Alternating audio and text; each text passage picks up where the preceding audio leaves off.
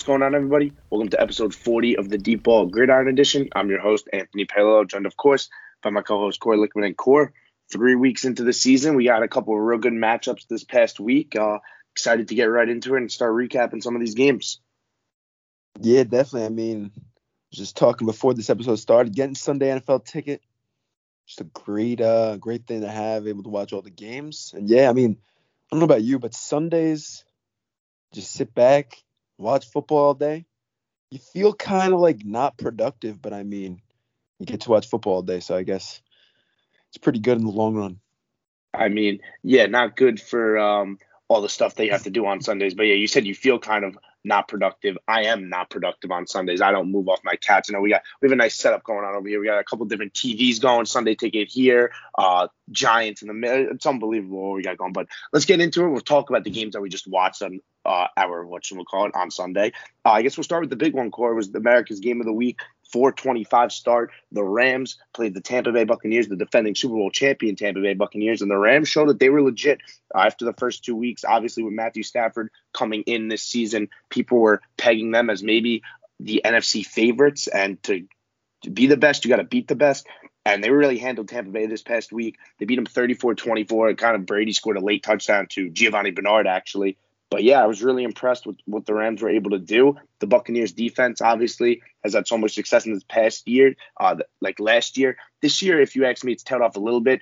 They've definitely been exposed in their secondary a little bit against the Cowboys. And then as well, Deshaun Jackson's looking like Eagles Deshaun Jackson out there. He went for like 120 yards and a touchdown. Did have a long touchdown. I kind of skewed that. But yeah, if you ask me, the Bucs weren't able to get anything going on the ground. McVay was leading at halftime, and he's still undefeated at halftime. It's like 36-0 or something like that, 35-0 when leading at halftime, which is just unbelievable. So to beat the Rams, I guess you got to be up at halftime. But overall, I was really impressed with the Rams. And again, another flawless performance from Matthew Stafford. Yeah, this was definitely a really impressive showing from the Los Angeles Rams. I know last year on Monday Night Football, they pulled off an upset in Tampa Bay, kind of when Tampa Bay was sliding a little bit. But this game, like you said, the game, yeah, garbage time touchdown from Tom Brady makes this a 10-point game. It was pretty close in the first half, but yeah, the Rams pull away in like that third quarter. Matthew Stafford obviously he's looking lights out right now, 4 touchdowns. And yeah, this connection between Matthew Stafford and Cooper Kupp right now, through the first 3 weeks, I don't think there's been a duo that's been better than these two. They've been absolutely unbelievable. And yeah, this Rams team looking really dangerous. And yeah, like you said, to be the best, you got to beat the best. And yeah, it's only week 3, but definitely an impressive showing to defeat the defending champs here at home. Yeah, you mentioned Kupp again. The guy had just under 100 yards, 96 yards, 2 touchdowns to, again, go along with a great start to the season for him so far. Robert Woods hasn't even really been a main factor in this Rams offense. Honestly, through 3 games, you'd say he's been a down performer, but I guess it's clicking so much with Kupp. Even Jackson stepped up. Dan Jefferson, second-year player out of Florida, he stepped up for them. Higbee he had a good game. One of the first. I think he did bad week 2 or did good week 1. One of the two, but he had a good week again. This past week, he caught a touchdown in that. Yeah, with no Darrell Henderson, 2 on the ground, they were still able to make do with Sony Michel. So I'm excited to see where this Rams team can go. For the Bucs, I don't think it's panic time yet, obviously, because it's only one game. And again, it's against a top 2 team in the NFC, I think you can conservatively say, honestly. So I'm excited. I hope these two teams meet eventually in the future. Like I said, I think the Bucs just need to fix up their secondary and their run game. They have to establish something because their leading rusher was Tom Brady. You're not going to win football games when your leading rusher is Tom Brady. I don't care if you have Chris Godwin, Antonio Brown, who didn't play in this game, Mike Evans, Gronk, Tyler Johnson, Scotty Miller. I don't care about your weapons. If you can't run the football, you're going to put yourself in an uphill battle every single game. So I'm sure the Buccaneers will be real excited to come out firing this week. They play on Sunday night against the New England Patriots, and Tom Brady goes back to New England. But we'll get into that a little later. Let's kind of turn to the AFC corner. Probably, this was a huge surprise to me. The Kansas City Chiefs lose back-to-back games. If you would have told me 3 weeks into the season the Chiefs would be 1-2, I'd call you crazy. But that's where we live. Justin Herbert and the Los Angeles Chargers proved that their offense is legit. And as simple as it is, Kansas City turned the ball over 4 times. The Chargers didn't. It's very hard to overcome those turnovers, especially with a good Chargers team. Their defense has been vastly underrated the past couple of years, and then bringing in a coach like Brandon Staley from the Rams was one of the best things that could happen to that unit. Again, made things hard on Patrick Mahomes all day. Even late in this game, too, the Chargers didn't elect to kick a field goal. They were going to go for it on like 4th and 4. It would have been like a 50-yarder to take the lead. They don't go. They plan to go for it. It's a false start. Staley says 4th and 9. I'll keep the offense on the field. They get it to Mike Williams, and then Mike Williams ends up scoring on that final drive.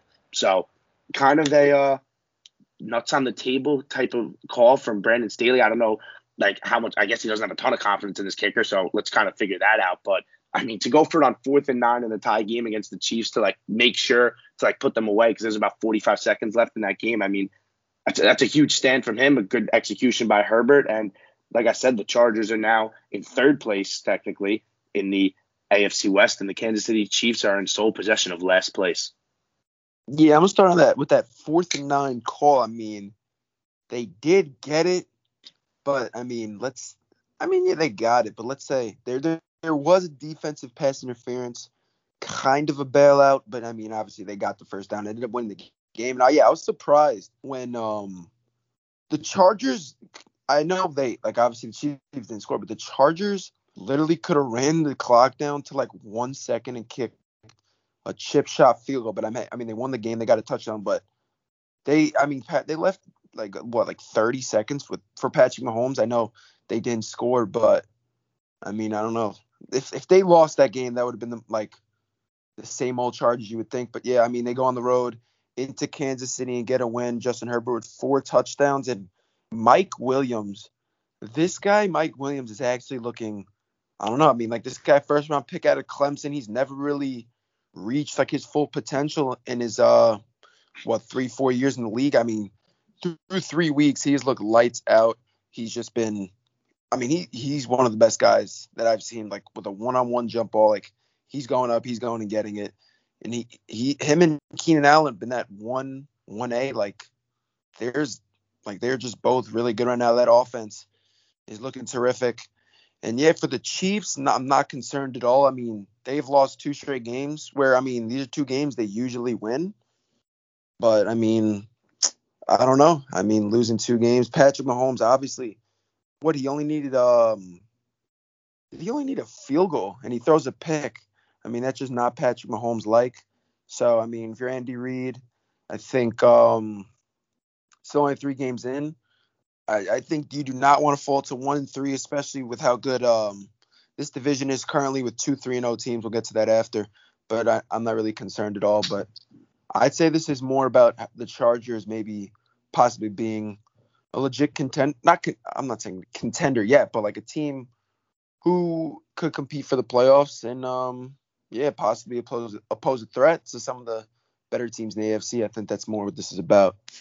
Yeah, for sure. I think the Chargers are definitely on the rise. I know I picked them to go to the playoffs because I kind of was seeing how they were putting some pieces together. I like Staley coming in. I expected their offense to take a jump in year 2 with Justin Herbert. You are right too. It was a pass interference that got them down before the Mike Williams completion. I think it was DeAndre Baker actually got called for the pass interference. So look at the former Giants go on Sunday. But moving on to the rest of the AFC West, we got the Denver Broncos and the Las Vegas Raiders both won to improve to 3-0. I think 2 very surprising things that even though you could say the Broncos schedule hasn't been so good, I mean, they're still winning football games, so you still tip your cap to that. And the Raiders won kind of a sweater in overtime this past week over the Miami Dolphins led by Jacoby Brissett. So, yeah, I think, again, both teams, if you ask me, should have won last week. But I think, again, you still win. It's still football. We don't pick, like, you don't just decide based on spreads who wins the game. So good for both of them, again, getting the job done, winning, remaining tied for first place in that AFC West. I'm curious, Corey, between those 2 teams, which team do you think has the best chance to, like, keep it going? Yeah, I mean, I'm gonna ride with the Raiders here. I mean, I think the Broncos are a good team on both sides of the ball, but I mean, the Raiders through 3 weeks have beaten the Ravens, I'm blanking. Steelers. Ravens. They go into Pittsburgh, beat the Steelers on the road, and then I mean they beat a solid Miami team. So I think through 3 games, like I think the Las Vegas Raiders. Not saying they're gonna win the AFC West because I don't think they're gonna, but I mean amongst these 2, I think I think I'm going to ride with the Raiders here. I think their defense has looked much improved, and obviously Derek Carr is balling out right now. He's playing with tons of confidence. You could just see it. And, yeah, I mean, I think the Broncos are a good team. But, yeah, I'm going to go with the Raiders here. I think they have a better chance of keeping this up. Yeah, I agree with you. I just think from what I've seen on the field, and it's not necessarily a knock on the Broncos because they took care of business against the Giants, the Jets, and the Jaguars. But, again, I've seen the Raiders beat teams who I think are playoff-worthy teams, whereas the Broncos can't really say much about that. But the Raiders were able to squeeze that win because Daniel Carlson was able to hit a field goal in overtime. But, Corey, that was only one of 4 game-winning field goals that happened this weekend. Carson's field goal was big in overtime, but there was no one bigger than Justin Tucker, 66 yards to win NFL record, beat Matt Prater's record of 64 yards, and Matt Prater's record was kicked in Denver. So some people might be like, oh, well, the air's thinner, so that was a Mickey Mouse record anyway. Justin Tucker did do his indoors. It doinked off the crossbar, went back in. Lamar Jackson was able to make a great play to Sammy Watkins to kind of set that up. People will say there might have been a delay of game call in between that pass to Watkins and the field goal. But listen, you can't deny Justin Tucker, absolute ice in his veins, core as a kicker, man. There's probably, I mean, that's what you live for. Yeah, I mean, yeah, as a kicker myself, love to see kickers coming up clutch this weekend. But, yeah, I mean, Justin Tucker, I think definitely – the GOAT of all kickers. I think his field goal percentage is like over 90%. But, yeah, I mean, that Lamar Jackson on 4th and 19, I mean, if you're the Lions, like, how are you, like, giving that up? I mean, offensive line improvised pretty well. Obviously, Lamar can move. But, I mean, 4th and 19, like, pretty deep in Baltimore, like, in their own territory. Like, their win probability at that time probably was, like, at least 95%. But, I mean, Tucker, I don't know if any other kicker in the league is accurate enough from 66 yards to put that right down the middle. I saw he gives a little crow hop to generate a little more power. Obviously, it was all he needed, hit the crossbar and through. So, yeah, I mean, the Ravens squeezed by the Lions. I think the Lions have been a competitive team. I know through 3 weeks, kind of got blown out against Green Bay, but it's a more competitive game than what the score said. But, yeah, I mean, Baltimore squeezes by, kind of shorthanded right now. But, you know, the GOAT, Justin Tucker, ice in his veins, he's got them to put him to 2-1. I mean, when you think of people who must absolutely hate Justin Tucker, Detroit Lions fans, the last time before this weekend that the Ravens played in Detroit, it was a Monday Night Football game. This was like, I think it was when Tucker was a rookie. It was like 2013. He could have been a rookie in 2012. I'm not sure, but I'm pretty sure the year was 2013. Tucker hit a 61-yarder on Monday Night Football to beat the Lions. Now he's hitting a 66-yarder to gut those fans. I mean, listen, the Detroit Lions, I've said coming into the year, I didn't have high expectations for them. Obviously, I think they're still going to be a bad team, but they are not in no way, shape, or form the worst team in football. They have consistently battled with the 49ers, the Ravens, and they gave the Packers a really good half of football on Monday night. They're going to upset a team soon. I smell it coming. Their offensive line's good. Goff is manageable. DeAndre Swift is having a huge year out of the backfield. But I'm going to move on to another game-winning field goal that was set up by a huge drive by a bad man core. Aaron Rodgers silences the haters for another week. I think it was like a 37-second drive. He had that huge pass to Devontae Adams. An old man, Mason Crosby, does the job. He's made tons of clutch kicks in his career, and he did another one on Sunday night to kind of kill the 49ers 3-0 hopes. Aaron Rodgers, again, with all of America watching, just has a nice little smirk on his face and was like, relax, I told you so. Yeah, I mean, Aaron Rodgers, after week 1, I mean, a 38-3 L looks pretty bad. But, I mean, if there's anyone I'm going to trust, honestly not. Brady, probably number 1. But, I mean, if there's another guy in the league I'm probably going to trust over the course of the years, it's got to be Aaron Rodgers. I mean, he's just always put that team in a position to win. And, yeah, I mean, 37 seconds. It's almost like that time against the Cowboys. Like, you just leave too much time for the guy. He doesn't even need a timeout.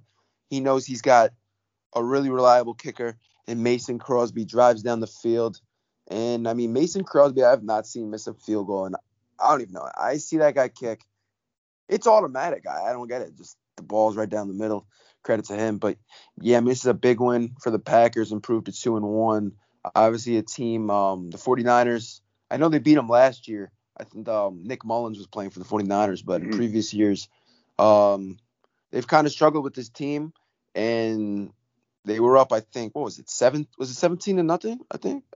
The Yeah, it was Packers, yes, 17, they're up yeah, 17-0. up 17-0, almost blow a lead, but to come back and win this game is that very quality win on the road against a good San Francisco 49ers team. Just Aaron Rodgers, just you can't leave this guy any time, and he proved that on Sunday. Yeah, I love those memes where it was like the Packers fans sitting down and all the 49ers fans standing up, and it's like they left too much time on the clock. But Yeah. the last of the 4 game-winning field goals we're going to touch briefly on because I'll definitely get into it later. Younghoe Koo, again, you could argue one of the best kickers in football last year. I think he led the league in points, actually. Kicked the game-winning field goal against the New York Giants that, again, just got the Atlanta Falcons in the win column and put the Giants at 0-3 and put a lot of question marks around their season, really, and what's going to happen. But like I said, I'll get into that a little later. But moving to another storyline that has developed, Core, the rookie QBs. We've talked all offseason about how great the class was and that there's 5 quarterbacks in the top 15. They're now 1-9 as starters. And the only reason why there's a win is because Zach Wilson and Mac Jones, they played each other, so one of them had to win. I mean, yes, they could have realistically tied, but they had to win.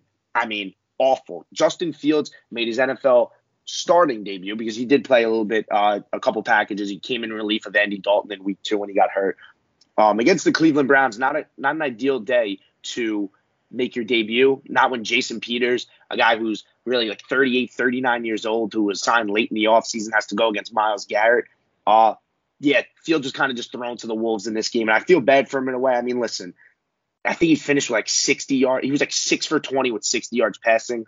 I mean, that is just brutal. Wasn't really putting us in a place like to succeed. But like what I just don't get is that if like all offseason your whole thing was like Andy Dalton is our starter because Fields like isn't ready yet, and because like Andy Dalton is that, then like I know this is gonna kind of sound crazy, I guess, and maybe because it's hindsight, like that's why I'm saying it. But like Nick Foles is that, you know what I mean? If you really didn't think Justin Fields was ready, then you go to a more pro-ready guy who's won before, like Nick Foles. Listen, I think the Chicago fans would have rioted, but you look at what happens when you kind of put a guy maybe a little bit too early. And I know I've definitely doubts for these young QBs to get on the field, but you got to err with caution because, again, you put a guy like Fields out there. Good for Justin Fields for like being tough all game, and I hope he's able to come out whenever he does, because if he doesn't start this week, whenever his next start is, and really kind of like move on from this and just put this in his past, because again, getting sacked 9 times could be something that really like kind of sticks in your head. So I'm hoping for Justin Fields in the best, but Chicago, yeah, you set a young QB up to fail, which like that just can't happen, Matt Nagy.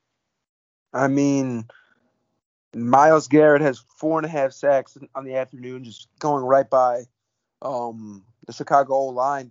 And yeah, I mean, in college, I thought it was like kind of clear. Justin Fields, when I watched him, seemed to hold on to the ball a little bit too long. And obviously, his O-line was terrible. I mean, obviously, he's got some growing to do in the NFL. Obviously, still holding on to the ball a little bit long, sacked 9 times. I mean, I think, like, obviously not putting us in a situation to succeed. But I don't know. I think it's a little bit of both. I'd say it's more the O-line and Matt Nagy's offense. But, I mean, to get sacked 9 times, like, I don't know, like take 9 sacks is actually ridiculous. But I don't know. I think Justin Fields is going to be a good quarterback in this league. I don't know. Maybe he's not ready. Obviously, 6 for 20 for 68 yards. That's not a great like full debut.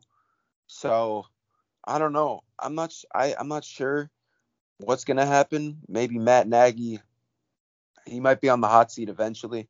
If the Bears drop a game at home against the winless Lions, then I'm not sure. But, I mean, if I'm a Bears fan, I'm kind of like, I don't even know. Like, I'm just embarrassed after what happened in this game. I mean, the Cleveland Browns have 9 sacks. It's just unheard of. And in the Chicago Bears offense is currently looking equivalent to like a Division II college football team right now. It's pretty bad.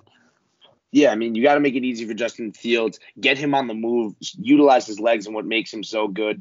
But hopefully we'll see what happens this week. I know they said that all 3 quarterbacks are up for like the starting job. He's not naming which one the starter yet, so I guess we're going to have to wait and see. Justin Fields, though, was not the only rookie quarterback to struggle this week. I know Mac Jones had a tough outing against the New Orleans Saints, and then Trevor Lawrence and Zach Wilson, those guys are now tied with the interception lead at 7. The next highest has 4. And again, it just almost like leads you to this thing. Both teams are 0-3, by the way, the Jets and the Jaguars. I mean, they have no help. So I think that's also something that doesn't like obviously help them at all. But like, I mean, it just goes to question like why some of these college QBs are like kind of having trouble now in this year. I mean, you look at last year, guys like Joe Burrow even came on the scene and had a good year, and Justin Herbert too. Like Herbert takes the league by storm. Honestly, a guy who like if you look at his last 2 years in college and then look at his NFL rookie season, NFL rookie season, he was 10 times better than he was in college. He finally put it all together. Now it's almost like these guys are struggling. I think part of the reason, again, is just the lack of talent around them. I think you could definitely say that the Jaguars and the Jets have bottom 3 rosters in the league, bottom 5 if you want to be safe. Yeah, but like even like one of Trevor Lawrence's throws, it was like a flea flicker. First of all, just an awful play call. Second of all, Trevor, you really shouldn't be throwing the ball off your back foot. But I get like at the end of the day, these guys are trying to make things happen. You could say maybe like you could point to Clemson. Look how bad Clemson's doing without Trevor Lawrence. That because like they were such a bad offense, like schematically maybe like Trevor Lawrence was able to carry them because of how talented he is. But now when Trevor Lawrence goes to the NFL, you know what I mean? He's playing like it's a huge learning curve for him. Zach Wilson, maybe you could point to him playing at BYU, and now he's playing around a lot of other like better competition, much better competition, so that like guys who are really open, obviously in BYU, people in the NFL now are able to close out on that so much more. Whereas like somebody who played at a higher school, you know what I mean? Maybe played more NFL competition, but I'm not exactly sure what it is. Listen, it's only week 3. I'm not going to completely overreact on any of these young quarterbacks, Fields, Jones, Lawrence, or Wilson. But I don't know. It is concerning. You know what I mean? You'd love to see these guys come in and have success right away because, like I said, I've always been an advocate for put these guys on the field. But yeah, I think I actually wanted all 5 rookie quarterbacks to start, and it's not really they're not really proving me right so far. So hopefully they can get some more experience under their belt and just get some more confidence. You know what I mean? Get a young kid's confidence up, and kind of these guys deserve to play in the NFL. So I kind of want to see that swagger from a lot of these guys and kind of be like, all right, I deserve to be here. I can make these throws. Yeah, I mean, definitely. I mean, obviously the talent is not an issue. I just think obviously football is a team sport. I mean, like basketball, like Kate Cunningham, he'll probably put up solid numbers for a rookie. I mean, it's an individual, more of an individual sport. Like you can go and get your baskets, set up your teammates. But in football, I mean, if you have a bad old line and I mean, not great playmakers on the outside, like it's tough for a quarterback to succeed right away, especially with I mean, Urban Meyer, like no disrespect, obviously a first year coach, he's used to the college game, said something like last week, like it feels like he's playing Alabama every week. And I don't know how good that is, but I hope that guys like Zach Wilson, Justin Fields, Trevor Lawrence, like you said, Trevor Lawrence had a terrible throw on that flea flicker.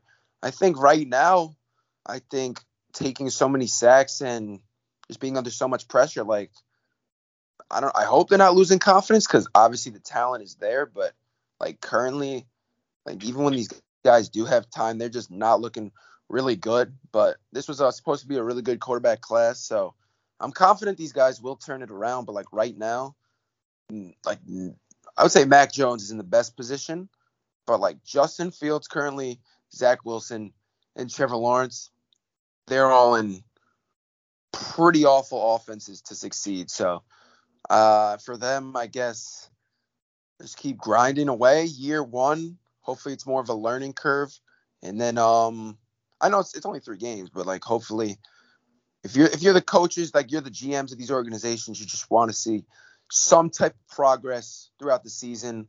Obviously not make the playoffs for these teams because like none of them are playoff caliber really, but yeah, I think you just want to see some progress and continue to build. But right now it's looking kind of tough.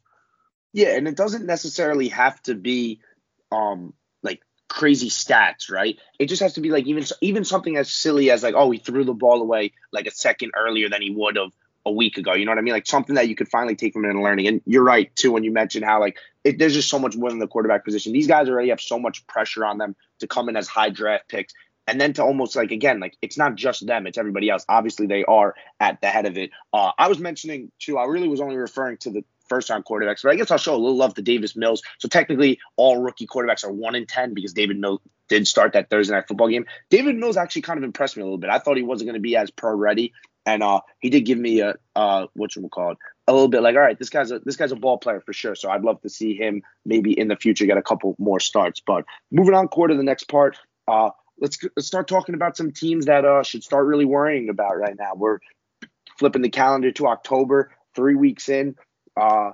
Corey, I guess I'll start with you first. As a team, we said the criteria here was either 1-2 or worse. So, Corey, what team do you think should hit the panic button right now and definitely has to make a change somewhere?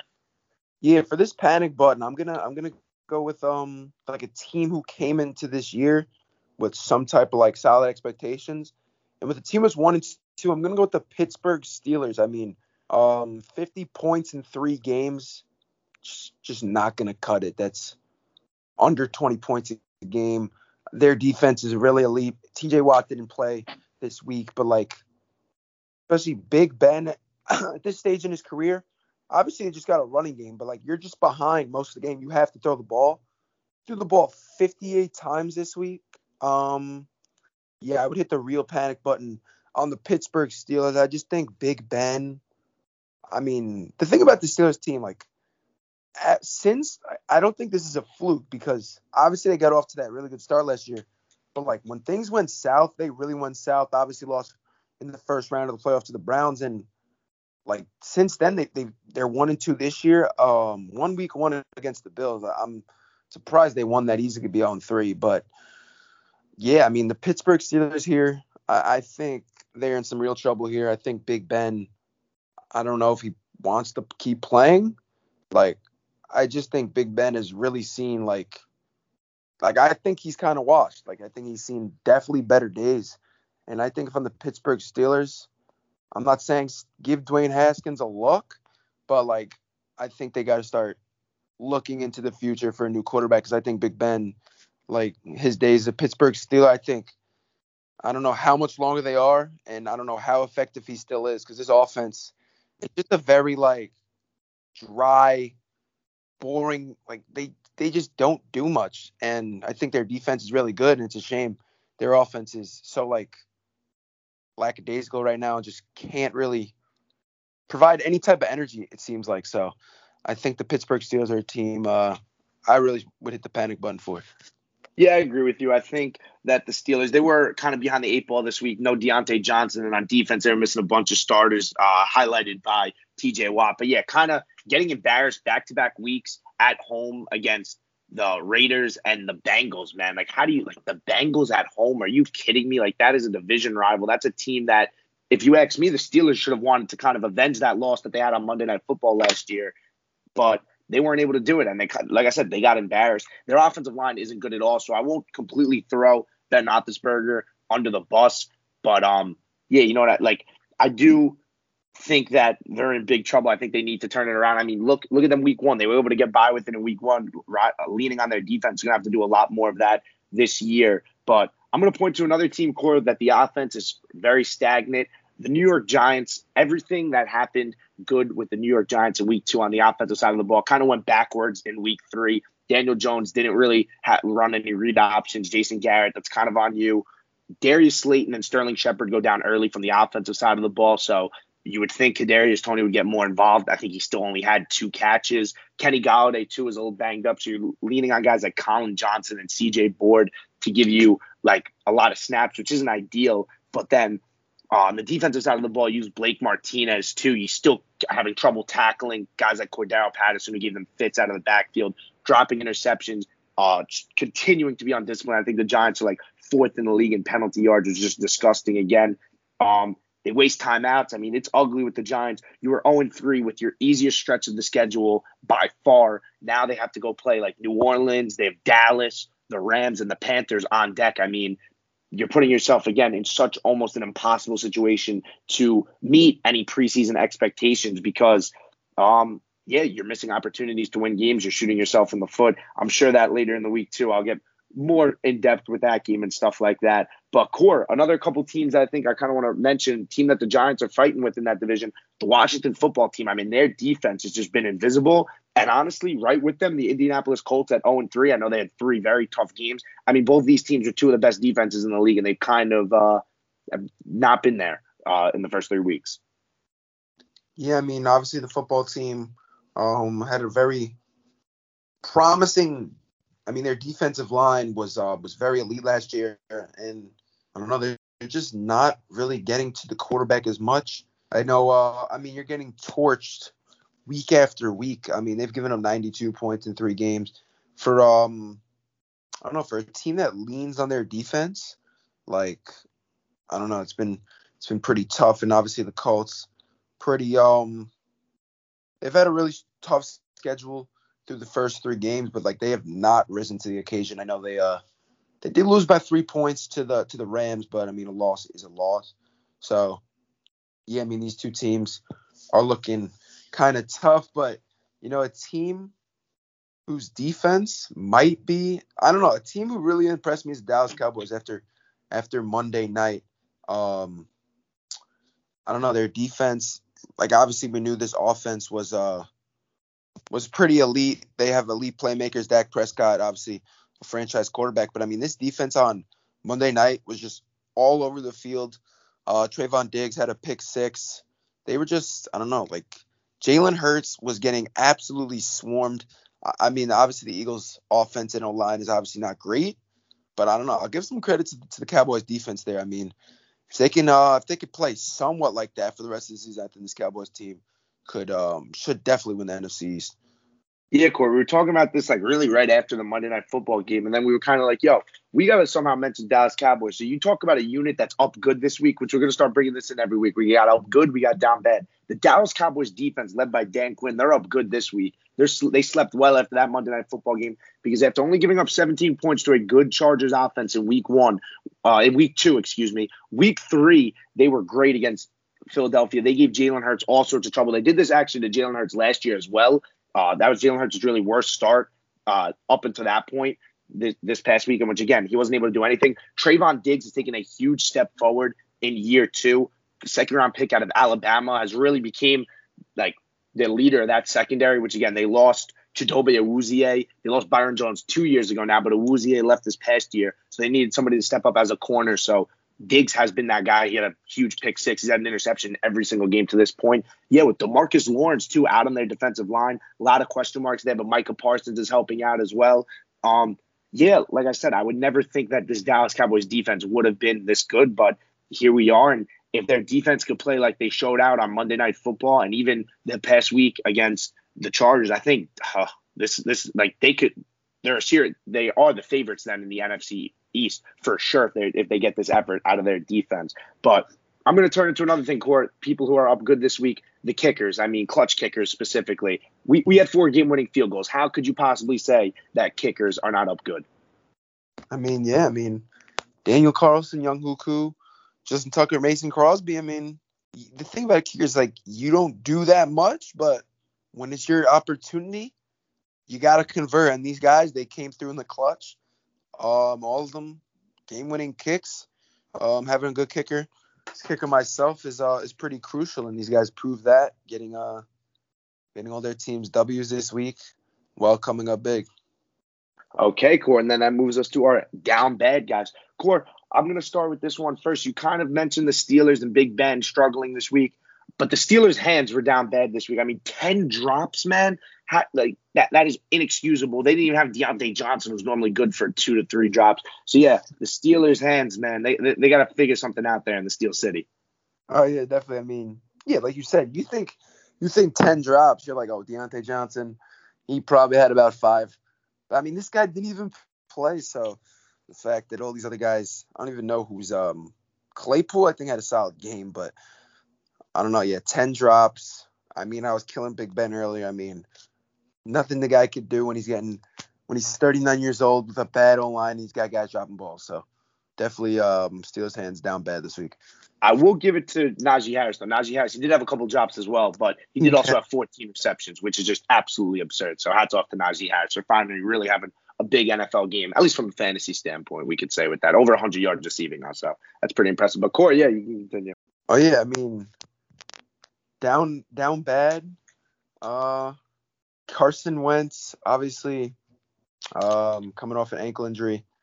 I mean, yeah, you could say Carson Wentz's ankle was kind of down bad this week, and they took another L to the Titans. So 0-3, Carson Wentz's ankle definitely down bad.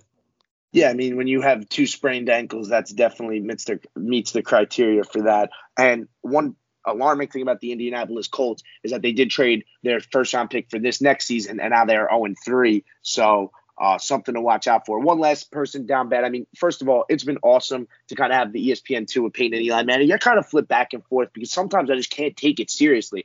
Eli Manning's throwing up the finger about Philadelphia. Like, it's great. But poor LeBron James gets on it the other day, and he's talking, right, about his football career or whatever, and he said some comment, like, along the lines. He was like, yeah, like, like, if it wasn't for my high school quarterback or whatever, like, getting me hit too much or whatever, like, I would have played football longer or something like that. Like, poor LeBron's high school QB gets thrown under the bus. The poor guy's probably watching the game with his family or something like that. He's like, oh, yeah, I threw LeBron passes in high school. And then LeBron just absolutely roasts him, man. It's just unbelievable. It was uncalled for from LeBron James. But, yeah, that guy, LeBron's high school QB, I mean, you talk about a guy who's had to bite the bullet this past week. Yeah, I mean, LeBron, I don't know. This guy, LeBron James, is a top 3 basketball player of all time. Like, this guy doesn't need to throw his high school quarterback under the bus who is just nowhere near as successful as LeBron James. So, yeah, I mean, definitely uncalled for. And, yeah, I mean, LeBron James, obviously 6'8", and just built. He's built different. So, if LeBron's saying his quarterback come throw him the ball, I mean, his quarterback must have been pretty bad at, I guess, St. Vincent, St. Mary's. So, poor guy got thrown under the bus here. All right. And one other thing I will go for, I guess we'll go for the Cardinals field goal unit. If you want to say, keep it more like on the field football related. Matt Prater attempts a 68-yard field goal. So if you can link Matt Prater into this, not only does his record get broken, he had a chance to re-break his record with a 68-yarder, came up short. And not only does he come up short, Jamal Agnew takes it 109 yards to the house. So the Cardinals field goal unit and their special teams unit, I mean, it sucks. You know what I mean? You're down bad. So moving on to our game pick score. We're kind of some of these games will kind of breeze through.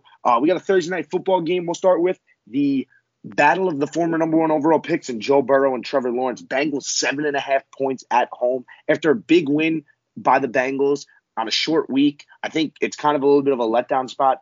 The Jaguars have shown me absolutely nothing that I should even back them, but I'll take the Jaguars with the points here, and I'll take the Bengals to ultimately win the game because the Bengals, if you ask me, just have no business being more than a touchdown favorite over anybody. I still am not bought in completely with this Bengals team.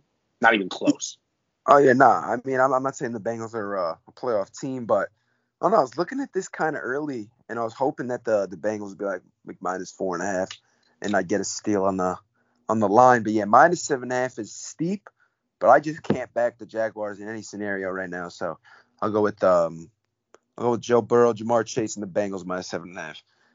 Moving on to the Sunday slate, the Giants travel to New Orleans for the first time. There will be a regular season football game in New Orleans and play the Saints. The Saints are 7.5 point favorites here. I mean, come on now. There's no way I'm picking against my guys. As much pain and suffering they can cause me, I'll take the Giants with the points and to win the game. Ultimately, I think the Giants, they can clean it up on the offensive side of the ball, start finishing drives more. And their defense, somebody's going to need to step up with Blake Martinez out. But, again, I think the Saints, they just had a big week in New England. Obviously, they're going to come home. It's going to be kind of an emotional game for them in that sense. But, yeah, I'm going to go with the Giants here, like I said, because I'm one of the most biased people out there. I got a question quick. If the Giants are playing the Rams in L.A. and they're 13-point underdogs, are you still taking the Giants to win the game? Come on now, what do you think? I'll say that. I'll spin some funny line to say how the Giants will win that game. But yeah, you can go. That's a good one. Yeah. Yeah. I mean, -7.5, kind of steep. I think the Giants, I would say they keep it close. But I mean, first game in New Orleans after the hurricane, I gotta back the Saints here. So I'll take New Orleans -7.5. Yeah, it is the Hurricane game. I was telling everybody about the Tulane Hurricane game, their first game of the season this year against Oklahoma, almost upset them. Now it was the Hurricane game week 1, technically, the first game for the Saints, and now it's like Hurricane game number 2 because they're back. So tough spot for the Giants here. Moving on, Washington travels to Atlanta to play the Falcons. Washington 1.5-point favorites here, and I have to go with Washington. I am not sold on that Atlanta team. I just watched them again. They didn't show me anything good. Their offense is very stagnant. Their defense was all right, but again, if you ask me, it was just the Giants more than anything, just hurting themselves. So yeah, I'm gonna go with Washington bouncing back here. I mean, I just can't. I think their defense eventually has to get it going, and I think this is the week against a weak front for Atlanta. I love Washington here to get to 2-2 on the season. Yeah, I agree with you here. I think this is a week where I think the Washington football's defense has to get back on track. If they get torched by this Falcons offense, who's usually pretty explosive, but I mean hasn't looked so far this year. If they get torched by this offense, definitely be worried like fully on this Washington football defense. So I think they get back on track here. I'll take the football team -1.5. Okay, moving on to the Texans traveling to Buffalo to play the Bills, probably the most popular pick in any survivor pool. Bills are 16-point favorites. You got Mills Mafia versus Bills Mafia. I'm going to go with the Texans with the points here because, again, I think 16 is just too many. I'll go with the Bills to win the game.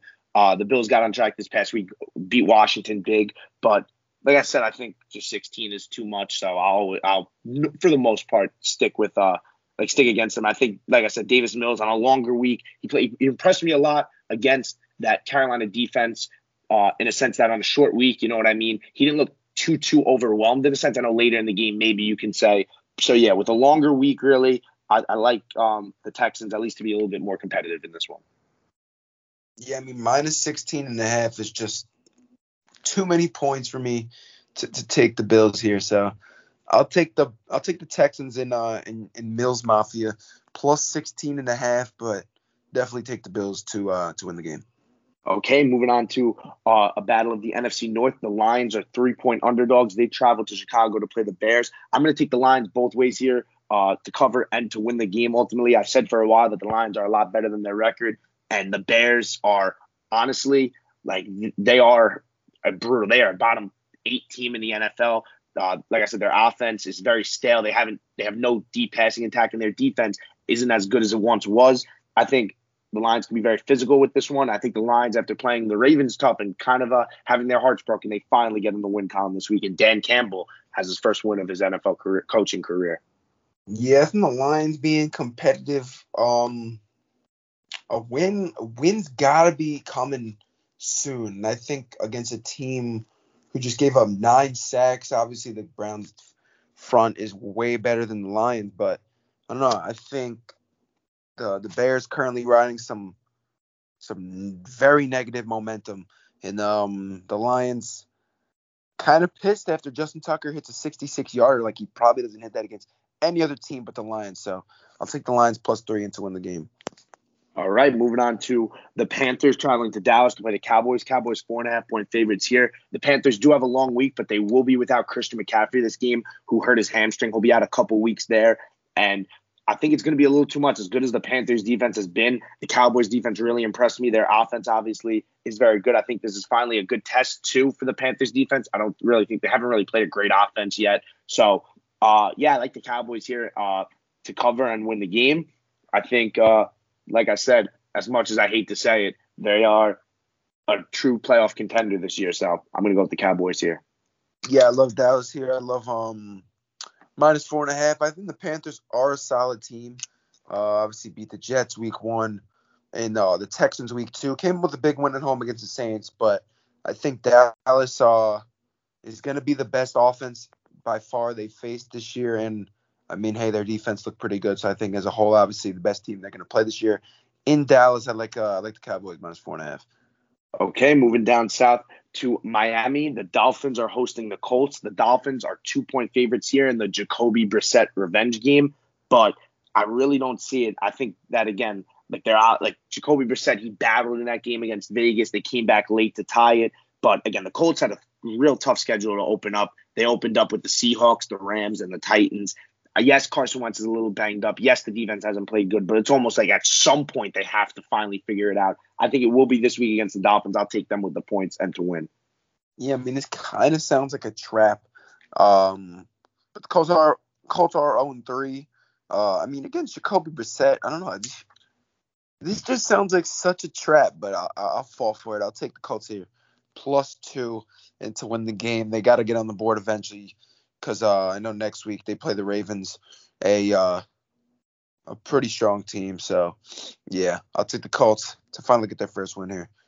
Yeah, Quinn Nelson is banged up, so maybe that reflects a little bit of the line. But yeah, I do think this is like should be more of a pick 'em if you ask me. But the Browns, also 2-point favorites, traveling to the Vikings in the first matchup between Kevin Stefanski against his old team. So you could say it's a Kevin Stefanski revenge game in a way, even though technically he was promoted, he wasn't like fired out of Minnesota. But I'm going to take the Vikings both ways here. I think obviously that organization, they know a ton about Kevin Stefanski and what they're going to do. They basically run the same thing there, so they practice against it all the time. And yeah, like I said, I just think the familiarity there about the Browns will help them. I think the Vikings, like even though they're only 1-2, I think they're a lot better than their record shows. They finally got on the board the past week against Seattle, and at home, I think they get another one. I think they beat the Browns here. Yeah, I mean the Vikings at 1-2 easily could be 2-1, easily could be 3-0. So I don't know. Kirk Cousins very quietly having a very impressive start through these first 3 games. 8 touchdowns, 0 interceptions, with a whole lot of yards. So I'll take the Vikings here at home, obviously +2 and to win the game. Yeah, interesting to see if they get Dalvin Cook back, who didn't miss last week, but they were able to win without him. Alexander Madison over 100 yards total. Had a good game at filling in. The Titans travel to New York to play the Jets. Titans are 7-point favorites here. There's just watching the Jets against the Broncos. There's no way I can back the Jets at all. So I'll take the Titans -7. You know what? I have to take the Jets +7.5, but I don't know. I'm not as biased as you. I'll take the Jets to cover a tad over a touchdown. So, but I don't think they'll win the game. I think they drop to 0-4. But yeah, I think the Titans win the game. The Chiefs are 7-point favorites playing the Philadelphia Eagles in a game that hopefully Andy Reid will be fully recovered from. I know he had a little bit of a scare after the game. Hopefully he's in good health. But yeah, going against his former employer, the Philadelphia Eagles. The Chiefs losing 3 straight games? Absolutely not. I will go with the Chiefs -7 here. I know last week I think I said the Chiefs losing back-to-back games. No way. But I am doubling down on that. The Dallas offense was able to drop 40-something points on Philadelphia's defense. It looked really good in weeks 1 and 2. So, yeah, I think the Chiefs are able to get back on track this game and beat the Eagles here. Yeah, I mean, Patrick Mahomes, there's just zero chance. I'm going to say it on this episode. And if they do lose, I mean, you can call me a pretty trash at this, but there's just no way Patrick Mahomes is dropping 3 straight games. I think he goes into Philly. I think the Chiefs win this game and cover -7. All right, moving on to our next game. NFC West battle of 3-0 teams. The Arizona Cardinals travel to Los Angeles to play the Rams. Rams right now, the number's 4.5. They are favored by. This one I've been going back and forth with at the number. I think the Rams will ultimately win the game. It scares me a little bit in the sense that the Rams just got such a big win over the Tampa Bay Buccaneers. But you know what? I didn't pick the Cardinals to make the playoffs, so I've always been a little skeptical about them. So I'm going to still stay with that. I'm going to go with the Rams -4.5 here. I just think they are the better team ultimately. I think the step up in competition for the Cardinals too might get to them. They haven't played a team on the Rams level. I know they did play the Titans, but again, I think the Rams are will be a much better team than the Titans. So I'll go with the Rams here -4.5 in what should be a good game, but I think ultimately they'll be a little too much for the Cardinals. Yeah, I mean, I think this will be a really good game.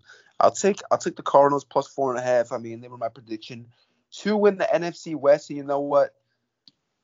I don't know. It's tough to see this Rams team losing, but I mean, maybe a little bit of a letdown game after beating the defending Super Bowl champs. I think Kyler Murray goes into LA and gets a win here. So I'll take the Cardinals. Okay, fair enough. Another NFC West matchup between the other two teams. The Seahawks travel to San Francisco. The Niners, 2.5-point favorites here. Both teams coming off a loss. It would be crazy if you asked me to see the Seahawks fall to 1-3, but the 49ers losing back-to-back weeks at home, I don't think so. Hopefully they get Elijah Mitchell back in the backfield and they can run the ball. They weren't able to really run the ball well at all against Green Bay. So I'll take the Niners here -2.5. I think, like I said, they get back on track and prove that they are the best competitor in this division to the Rams. Yeah, I mean, I'm gonna go opposite again here. I think the Seahawks bounce back from a loss in Minnesota, I think they go out against the division rival and win this game. So I'll take the Seahawks plus 2.5. Okay, moving on to some of the later games in the afternoon. The Ravens travel to Denver. The Broncos are 1-point favorites here. Even after the Ravens squeak out that win against the Lions, the Broncos have played the Giants, the Jets, and the Jaguars. This is a huge step up in competition here. So I like the Ravens here +1 and to win the game. Like I said, they've been playing with fire. They've won their 2 games by combined 3 points. But hopefully they get a lot of guys back from their injury report. I know this past week they lost a lot of their pieces on their defense, but maybe Rashad Bateman makes his NFL debut this week. They get a couple other guys back on that defense, like I said. So I like the Ravens here against the Broncos. Yeah, I think the Broncos, obviously, I'm not saying that the Broncos are not good, but to go from the Jets, Jaguars, and Giants to the Ravens is a big step. I'm not saying they're not up for it, but I just think like ultimately, like a step up in competition like that quick, I think the Ravens take it to them a little bit here. So I'll take the Ravens +1 to win. Okay, moving on to another real good matchup, a rematch of Super Bowl 44. I believe this was maybe 45. The Steelers traveled to Green Bay to play the Packers. Packers 6.5-point favorites here. The Steelers, like I said, getting a lot of guys back on the defensive side of the football. So I'll take the Steelers with the points here, but ultimately the Packers to win. I just think, again, it'll be a closer game with Rodgers maybe getting a lot of pressure on the edge from T.J. Watt, and even Steven Tuitt's supposed to make his season debut here. But ultimately, I think the Packers win this one. Yeah, honestly, like I was saying, the Steelers are my most team for panic, but I just think somehow I think more like these betting lines. Like if I didn't even know about betting, I would say that the Packers are probably going to blow them out. But I don't know. I feel like this is a line the Packers might have a lot of money on them. So I'll take the Steelers +6.5. I don't think they'll win the game, but yeah, I'll take them +6.5 and the Packers to win. All right, Corin, the most anticipated regular season game in some time. Tom Brady returns to New England to face off against Bill Belichick. Sunday Night Football. The Buccaneers are 7-point favorites here. Emotions are going to be high. Whoever wins this game, you're not going to hear the end of it about, if Brady wins, obviously, Belichick's a product of Brady and vice versa. Like I said, Buccaneers 7-point favorites here coming off a loss against the Rams.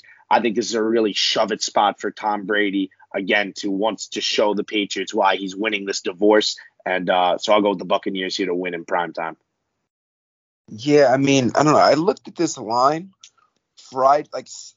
Sunday night, like while the 49ers were playing the Packers, and it was at -5.5, currently up to -7. So this line continues to rise. I have a feeling like everyone has the same idea, slamming the Buccaneers. I think the Buccaneers win, but I think the Patriots, even with Mac Jones, I think Bill Belichick is also he might have a little chip on his shoulder here to show that maybe it wasn't all Tom Brady. Bill Belichick was obviously the guy coaching the team. So I'll take the Patriots +7, but obviously the Bucs. I think they'll win the game. Yeah, I honestly agree with you. I think 5.5 sounds like a much more realistic number than 7. It's almost like people are saying, obviously Brady's going to do it, but Belichick's not. But it's like you're also kind of forgetting that Bill Belichick's one of the best coaches of all time. Granted, Tom Brady, one of the best quarterbacks of all time, but still. Monday Night Football game, AFC West battle to wrap up our picks. Raiders travel to Los Angeles to play the Chargers. Chargers 3.5-point favorites here. I love what the Chargers were able to do coming off a loss in week 2 to beat the Kansas City Chiefs. I think the Raiders have been playing with fire in a couple of their games. Obviously, that overtime win against the Ravens and then that overtime win this past week against the Dolphins. I think maybe their luck runs out a little bit in Vegas, even though the game's not in Vegas. I'll take the Chargers here 3.5 and to win the -3.5. Ultimately, I just think they're the better team. They have a better roster, and I think that Justin Herbert's able to light it up on the Raiders. Yeah, I'm gonna agree with you. I think the Raiders obviously 3-0, and they've been a surprise team through 3 games and probably one of the best teams in the NFL so far. But yeah, I think the Chargers at home. Obviously, the Raiders can't win every game. I think the Chargers are probably a more talented team, so I'll take the Chargers here at home -3.5.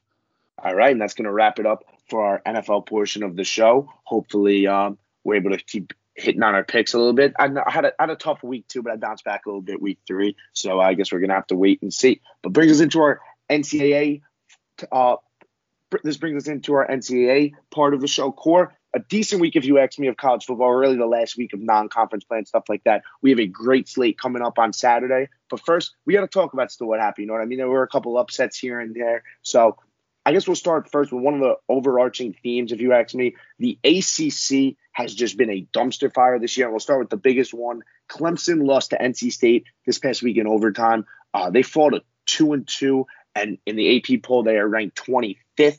I think a lot of people would say that's crazy before the season, but if you just watch them, they're just not it. DJ has struggled at the quarterback position. I know even like they had like 2nd and 5 or whatever. They take like 3 shots to the end zone. NC State is a little bit of an underrated team. They had a bad loss like earlier in the year. I think they lost to Mississippi State. That's their only loss of the year. But they're a team. Devin Leary's their quarterback there, very underrated. Yeah, I guess good for him and good for NC State in the sense that like they're like a mid-pack ACC team now competing with the top. But I mean, if you're the ACC, I mean, Clemson's been the bread and butter of that conference for the past 8 to 10 years. I'll go back I'll say 6 to 8 years. But now they all but lost their college football playoff hopes. So, yeah, brutal loss there.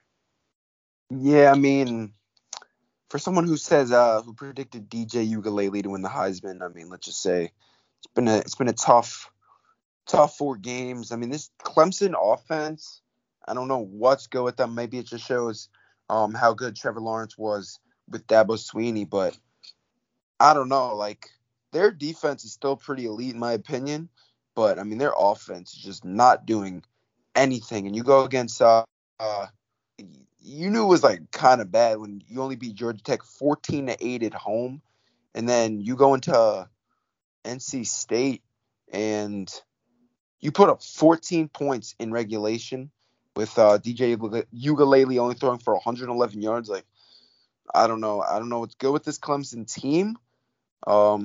Maybe they're a product of Trevor Lawrence, which I don't think so. I think obviously before Trevor Lawrence was there, this team, this was still a powerhouse. But I don't know. Right now, I mean, teams go through down years, but right now, Clemson struggling mightily, just like the rest of the ACC. And I don't even know who the favorite to win. I mean, might still be Clemson. I don't know who you could even say is the favorite of the ACC right now, because Clemson certainly is not playing football at a high level at all.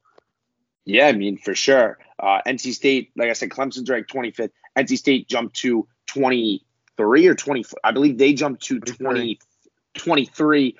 Wake Forest, another team in the ACC behind Sam Hartman, their quarterback, who had a great freshman year, was beat out by Jamie Newman, and then the past 2 years had a lot better success there. They're undefeated too. They're actually ranked also at 24. So I don't know. Now it's a lot more wide open than it's really been. Like I said, in the past couple of years, really, Clemson has ran that conference pretty well. I will say Clemson did have a bunch of injuries on the defensive side of the ball. They lost Skowski, their middle linebacker, Brian Brees, one of the best defensive linemen in college football, out for the year with a torn ACL. And their running back, too, Shipley, he got hurt late in that game. So hope for the best for them. But, yeah, definitely facing an uphill battle in that conference. Clemson, not the only ACC powerhouse, though, to lose. North Carolina has really came on these past couple years, especially with Sam Howell. We mentioned in our college football preview core that North Carolina, they were losing a lot of guys in Javonte Williams, Michael Carter, Daz Newsome, and Dynami Brown. I mean, it's showing. And their offensive line isn't great. Again, they lose a brutal game to Georgia Tech. Georgia Tech, maybe not getting enough love as they deserve. That program's really been rebuilt well over there. And Core, your guy Jeffrey Sims got a lot more run this past, or Jeff Sims, he got a lot more run this past week, and he made them pay 3 touchdowns on the ground over 120 rushing yards. So you were calling for him. Georgia Tech coach heard you and ran wild on UNC. Yeah, Jeff Sims entering his. What am I saying? Entering, like he's showing his inner Lamar Jackson, 3 rushing touchdowns, just out there balling. But yeah, I mean, this North Carolina team was a team came into the season obviously still with pretty high expectations. But you were obviously saying like they lost a ton of skilled players. Obviously, the offensive line kind of struggling also. But I mean, besides Sam Howell, they did not bring a lot back. on the offensive side of the ball. And yeah, I mean, to go into Georgia Tech and not even play like get blown out. I don't know. That's not a good sign either. And yeah, I mean, North Carolina and Clemson. Like, if you told me they're combined, like they're both 2-2 and yeah, 2-2 overall, like through 4 games, I would say that's probably not the case. But yeah, the two top teams in ACC come into the year both struggling, and North Carolina with Mac Brown, yeah, kind of looking a little tougher now.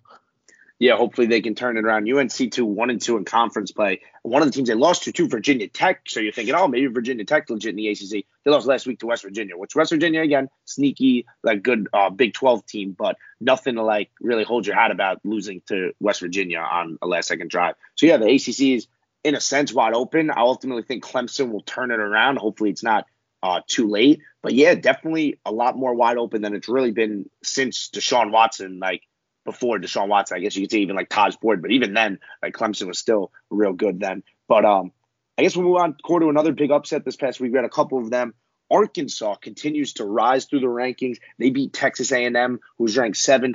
A&M without their quarterback Hayes King has clearly struggled on the offensive side of the ball. And I think this just speaks more to Arkansas, man. Sam Pittman has came in at the end of 2019. They were a dumpster fire. Last year in 2020, Court, Arkansas was real competitive. I remember, too, that game. They were competitive with Florida for, like, the first half. I can't think off the top of my head who they beat. They lost to Auburn, and Bo Nix spiked the ball backwards. It was a BS call for sure. Arkansas should have won that game. They did beat Ole Miss, right? Yeah, because what's his name threw 6 interceptions in that game, or like 5 interceptions. You're right. They did beat Ole Miss. They had Felipe Franks too, so you know what I mean. Felipe was good there, but yeah, I think it goes to speak about really what Sam Pittman has done there. KJ Jefferson, the quarterback there, is a true dual threat, and they have a huge game this week. I'm interested to see how they compete against Georgia, but they rise to number 8 in the rankings. If you would have told somebody, like I said, a year ago that Arkansas would be ranked 8th in the country, I think you would have said they're crazy. But yeah, you're right. They beat Ole Miss, they beat Mississippi State, and they beat Tennessee last year. But they're just building off that success in 2020 in a sense, that bounce back, I should say, in 2020, and really bringing it to 2021 with big wins over Texas and big win over Texas A&M.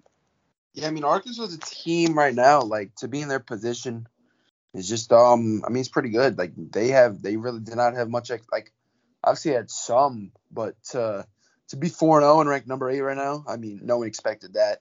And yeah, they just keep surprising people. They put a beat down on the state of Texas so far. I mean, Rice, the University of Texas, and Texas A&M beat all 3 of them.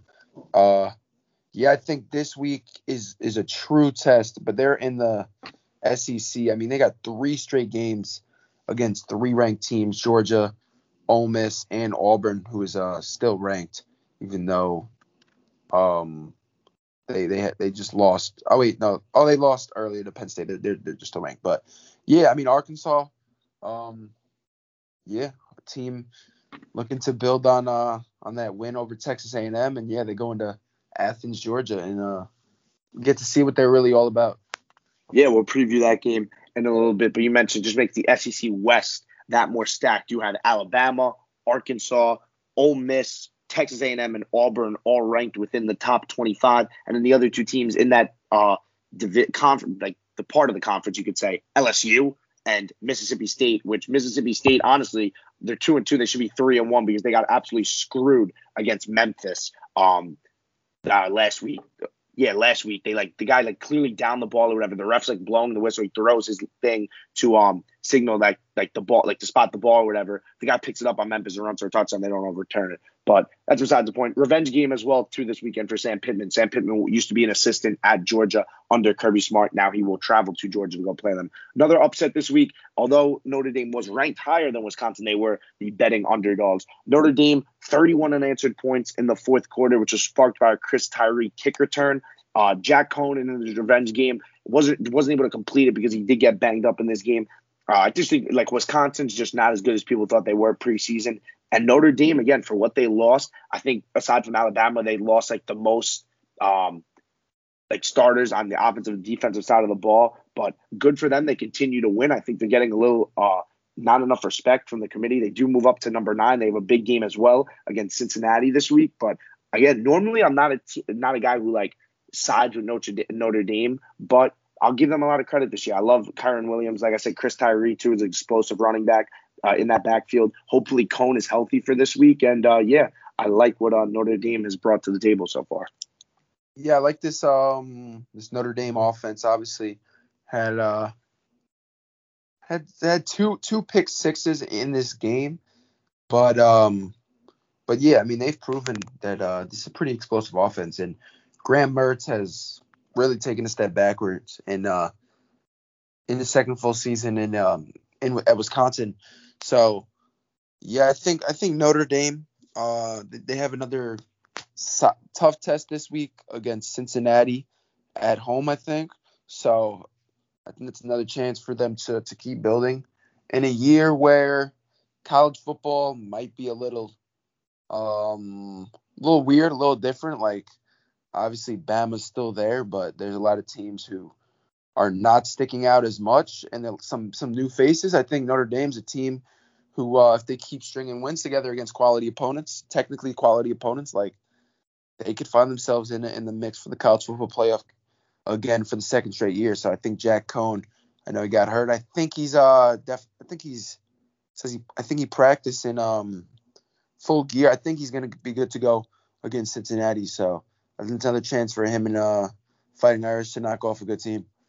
Yeah, for sure. And Drew Pine, their backup, did play well in relief for Jack Cohn. But yeah, one of the things too is that their offensive line, normally a strong point really for the past 5 years or whatever, like they've produced so much NFL talent there, has kind of struggled this year. I know 6 sacks allowed this past week. And like I said, Cohn was getting beat up there in that game before he had to come out of that. So definitely something to keep an eye on. I'm sure as these guys get more experience, like I said, a lot of pieces. I think they lost at least 4 of the starters. They might have lost all 5 from last year.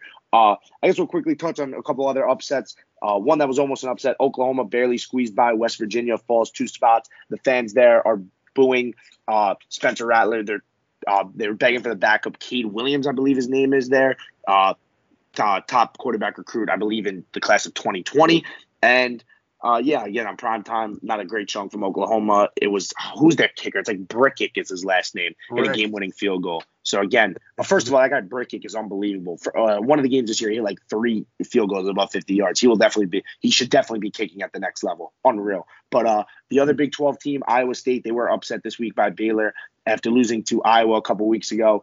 Losing to Baylor probably puts them out of contention really for college football playoffs. A little bittersweet if you ask me. Matt Campbell passed up a lot of NFL jobs this offseason to kind of run it back with Iowa State. They brought back like 19 out of 22 starters. But again, Brock Purdy's just taking a step back, and really the whole team has. Hopefully they could still win the Big 12 title. Back me in my prediction there, but I don't know. It's not looking too good. Yeah, I mean, first Oklahoma, I don't know what to go with them right now. They're squeezing by teams that like right now, Alabama. I mean, right now, Oklahoma is a terrible team against the spread. They have not even come close to covering in a lot of their games. Besides the team, they won like 76-0. I think it was like West Carolina, but that's besides the point. I expect Oklahoma to hopefully eventually kick it into gear, because right now you could say it's a solid start. They have not gotten upset by like West Virginia or Tulane, Nebraska, because they have not played football up to what they're capable of right now. And yeah, I mean, Iowa State mightily have struggled. 2-2 currently, obviously fell out. I think they fell out of the top 25. Good sign. Breece Hall finally rushes 190 yards and 2 touchdowns. But yeah, Brock Purdy takes a step backwards. And I mean, Baylor 4-0 right now. And yeah, they're now in the top 25. And Iowa State, a team who was supposed to be top 2, top 3 in the Big 12, currently struggling. But yeah, I know you're high on Iowa State. I know you're a big Matt Campbell fan, so hopefully for your sake and their sake, they're able to get this thing going in some type of way. Yeah, I'd be curious to see when the coaching carousel comes around after the NFL season, if Matt Campbell, like, this really hurts his stock or something, or if Matt Campbell after this season kind of is like, all right, let me jump ship now. You know what I mean? I wanted to finish this at Iowa State, but now it's like we fell a little short, or if we'll be like, you know what, I'm pissed. Let's run it back again. A couple other things to note: Ohio State beat up on Akron this week, no surprise, but that was without quarterback C.J. Stroud, who was out. So I guess there's could be a little bit of controversy there. Maybe when he's fully healthy, who do they ride with that quarterback? Because he's done good. He hasn't done great in any way, shape, or form. And obviously with a loss to Oregon, their margin for error now is very slim. Penn State moves into playoff contention at number 4 now officially, if the season ended today, which thankfully for us it doesn't. We got tons more of college football, with Oklahoma dropping down to number 6. Like I said, Arkansas moves up to number 8. And that kind of brings us into our game pick score, because Arkansas moves up to number 8. They are traveling to Athens, Georgia to play the Bulldogs. Now, Georgia, their defense has been unbelievable. They just beat up real bad on Vanderbilt this past weekend. They got JT Daniels back, but 18.5 points is crazy. I think it goes to show you that maybe Arkansas is way too overvalued after that win against Texas A&M. But listen, they beat Texas A&M. Those are 2 ranked teams going into the season for sure.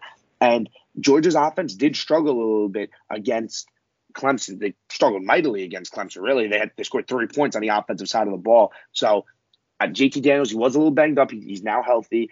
As much success as they've been able to have these past couple of weeks against inferior opponents, I don't know. I think it's a big step up again for them against Arkansas's defense. I ultimately think that keeps it closer than 18.5. So I'll take Arkansas to cover. But again, Arkansas, they struggled a little bit on the offensive side of the ball. Only scored 20 points. Like I said, their quarterback, KJ Jefferson's good, but this Georgia defense is the best in the country. So I'll take Georgia ultimately to win the game in a good SEC battle for sure. Yeah, I mean, I think when the number 2 team faces the number 8 team, 18.5 points is a lot. Like, I think that's kind of disrespectful right now. So Arkansas, I think Georgia's defense probably top defense in the country, but I don't know. I think 18.5 points is a lot of points, and I think Arkansas currently playing good football. So I'm gonna take the Razorbacks plus 18.5. Kind of sounds like, I don't know, there's a reason why Georgia's minus 18.5. I would definitely not be surprised if they blow them out by 30 points, but I'll take Arkansas plus 18.5 here and Georgia to win the game. One thing I do remember too, these 2 teams did play early on last year, and Arkansas played with them for like the first half and a little bit too. It was like Arkansas had the lead going into like the third quarter, and Georgia absolutely blew them out midway through the third quarter and the fourth quarter. So again, Sam Pittman, there's a lot of familiarity, and it is a revenge game. So I have to back the Razorbacks there. But moving on to a Big Ten battle here, Cora, I had to get my bias in a little bit. Number 14, the Michigan Wolverines travel to Wisconsin. Wisconsin's 2-point favorites here.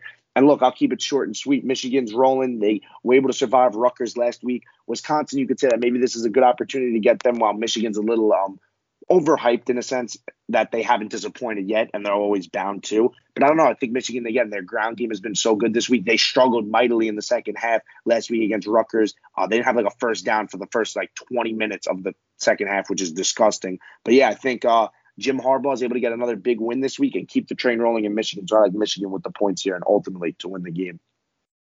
Yeah, Wisconsin -2. I think obviously Michigan's been has looked really good through the first few games, but I don't know. I think -2 just sounds kind of nice. I'm not saying that Wisconsin's definitely been one of the biggest underachievers in the country so far. I mean, there's been a lot of underachievers. I don't know if I would say that. Like, they've been an underachiever for sure. But I don't know. I think this is a bounce back game at home. They've obviously lost to Penn State at home. They just lost to Notre Dame at home. I think they gotta get a win. Like, you can't drop all 3 of these games at home and call yourself a good football team. So I'm gonna ride.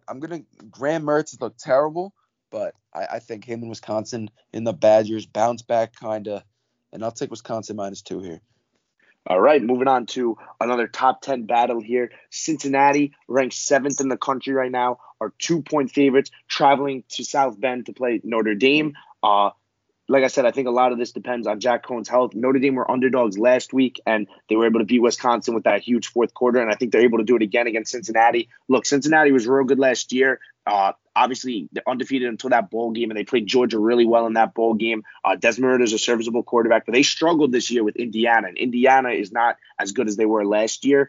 They were able to squeeze that game out late in the fourth quarter, put up a bunch of points there. So, yeah, I'm going to go with Notre Dame here, +2, and ultimately to win the game. They've looked vulnerable at times, but ultimately they've been able to get the job done in all their games. I think aside from the Purdue game, all of their games have been like one possession. So I'm going to go with Notre Dame here to win the game, and I think they get the ball rolling. And again, for a team that a lot of people probably think is always overrated and never deserves to get to the college football playoffs, with a wide open playoff this year, I think Notre Dame, with a signature win over Cincinnati, can keep the ball rolling and add to their resume. Yeah, I'm going to go with Notre Dame with the same as you. I'm going to take them +2 and to win the game in this one. I think Notre Dame early on was squeezing by teams, but I think this is a quality football team. So, I don't know. I think Cincinnati kind of struggled with Indiana for a majority of that game, obviously pulled away late. But I think going into another tough environment for a team who not used – obviously, they were neck and neck with Georgia. I think that was last year again in the bowl game. I don't know. They're not used to playing like top competition, so I'm going to take Notre Dame here to win the game.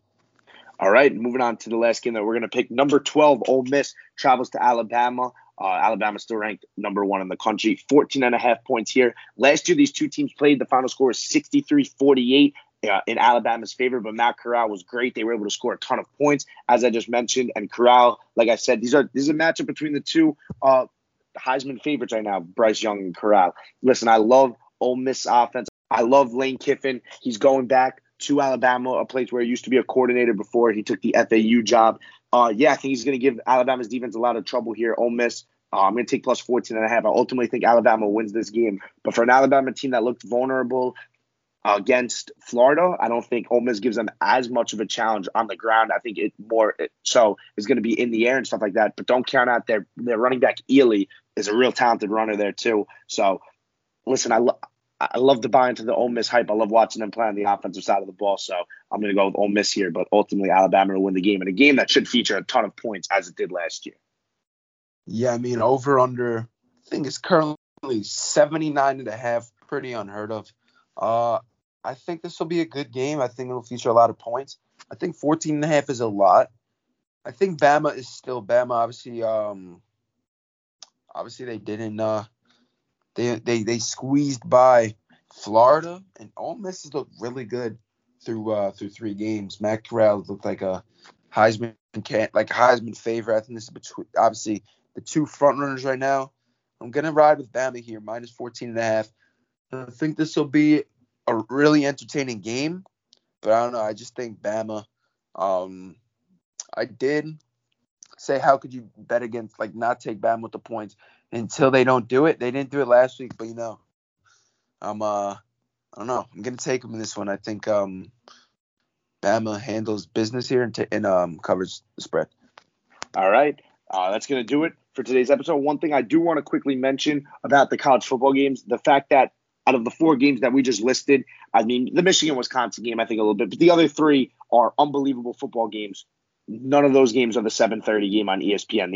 On ABC, excuse me. The ABC game this week is Penn State, Indiana, which Penn State just got the ABC game 2 weeks ago, which I think is unheard of. But I guess the SEC does what they want to do, and then Notre Dame has to technically be probably on NBC. But I mean, they could play. I don't know. I just think that's crazy that none of those games are at 7:30 this week. But that's gonna do it for today's episode. Core, anything you want to leave off with? Nah, not really. Just looking forward to some more football. Like basically what I say at the end of every episode. And yeah, that's about it. I love it, Core. Get ready to sit back on Sunday and not do anything because, like you said, Sunday is the day of no production. But that's going to do it for today's episode. Take care, everybody. Have a good one.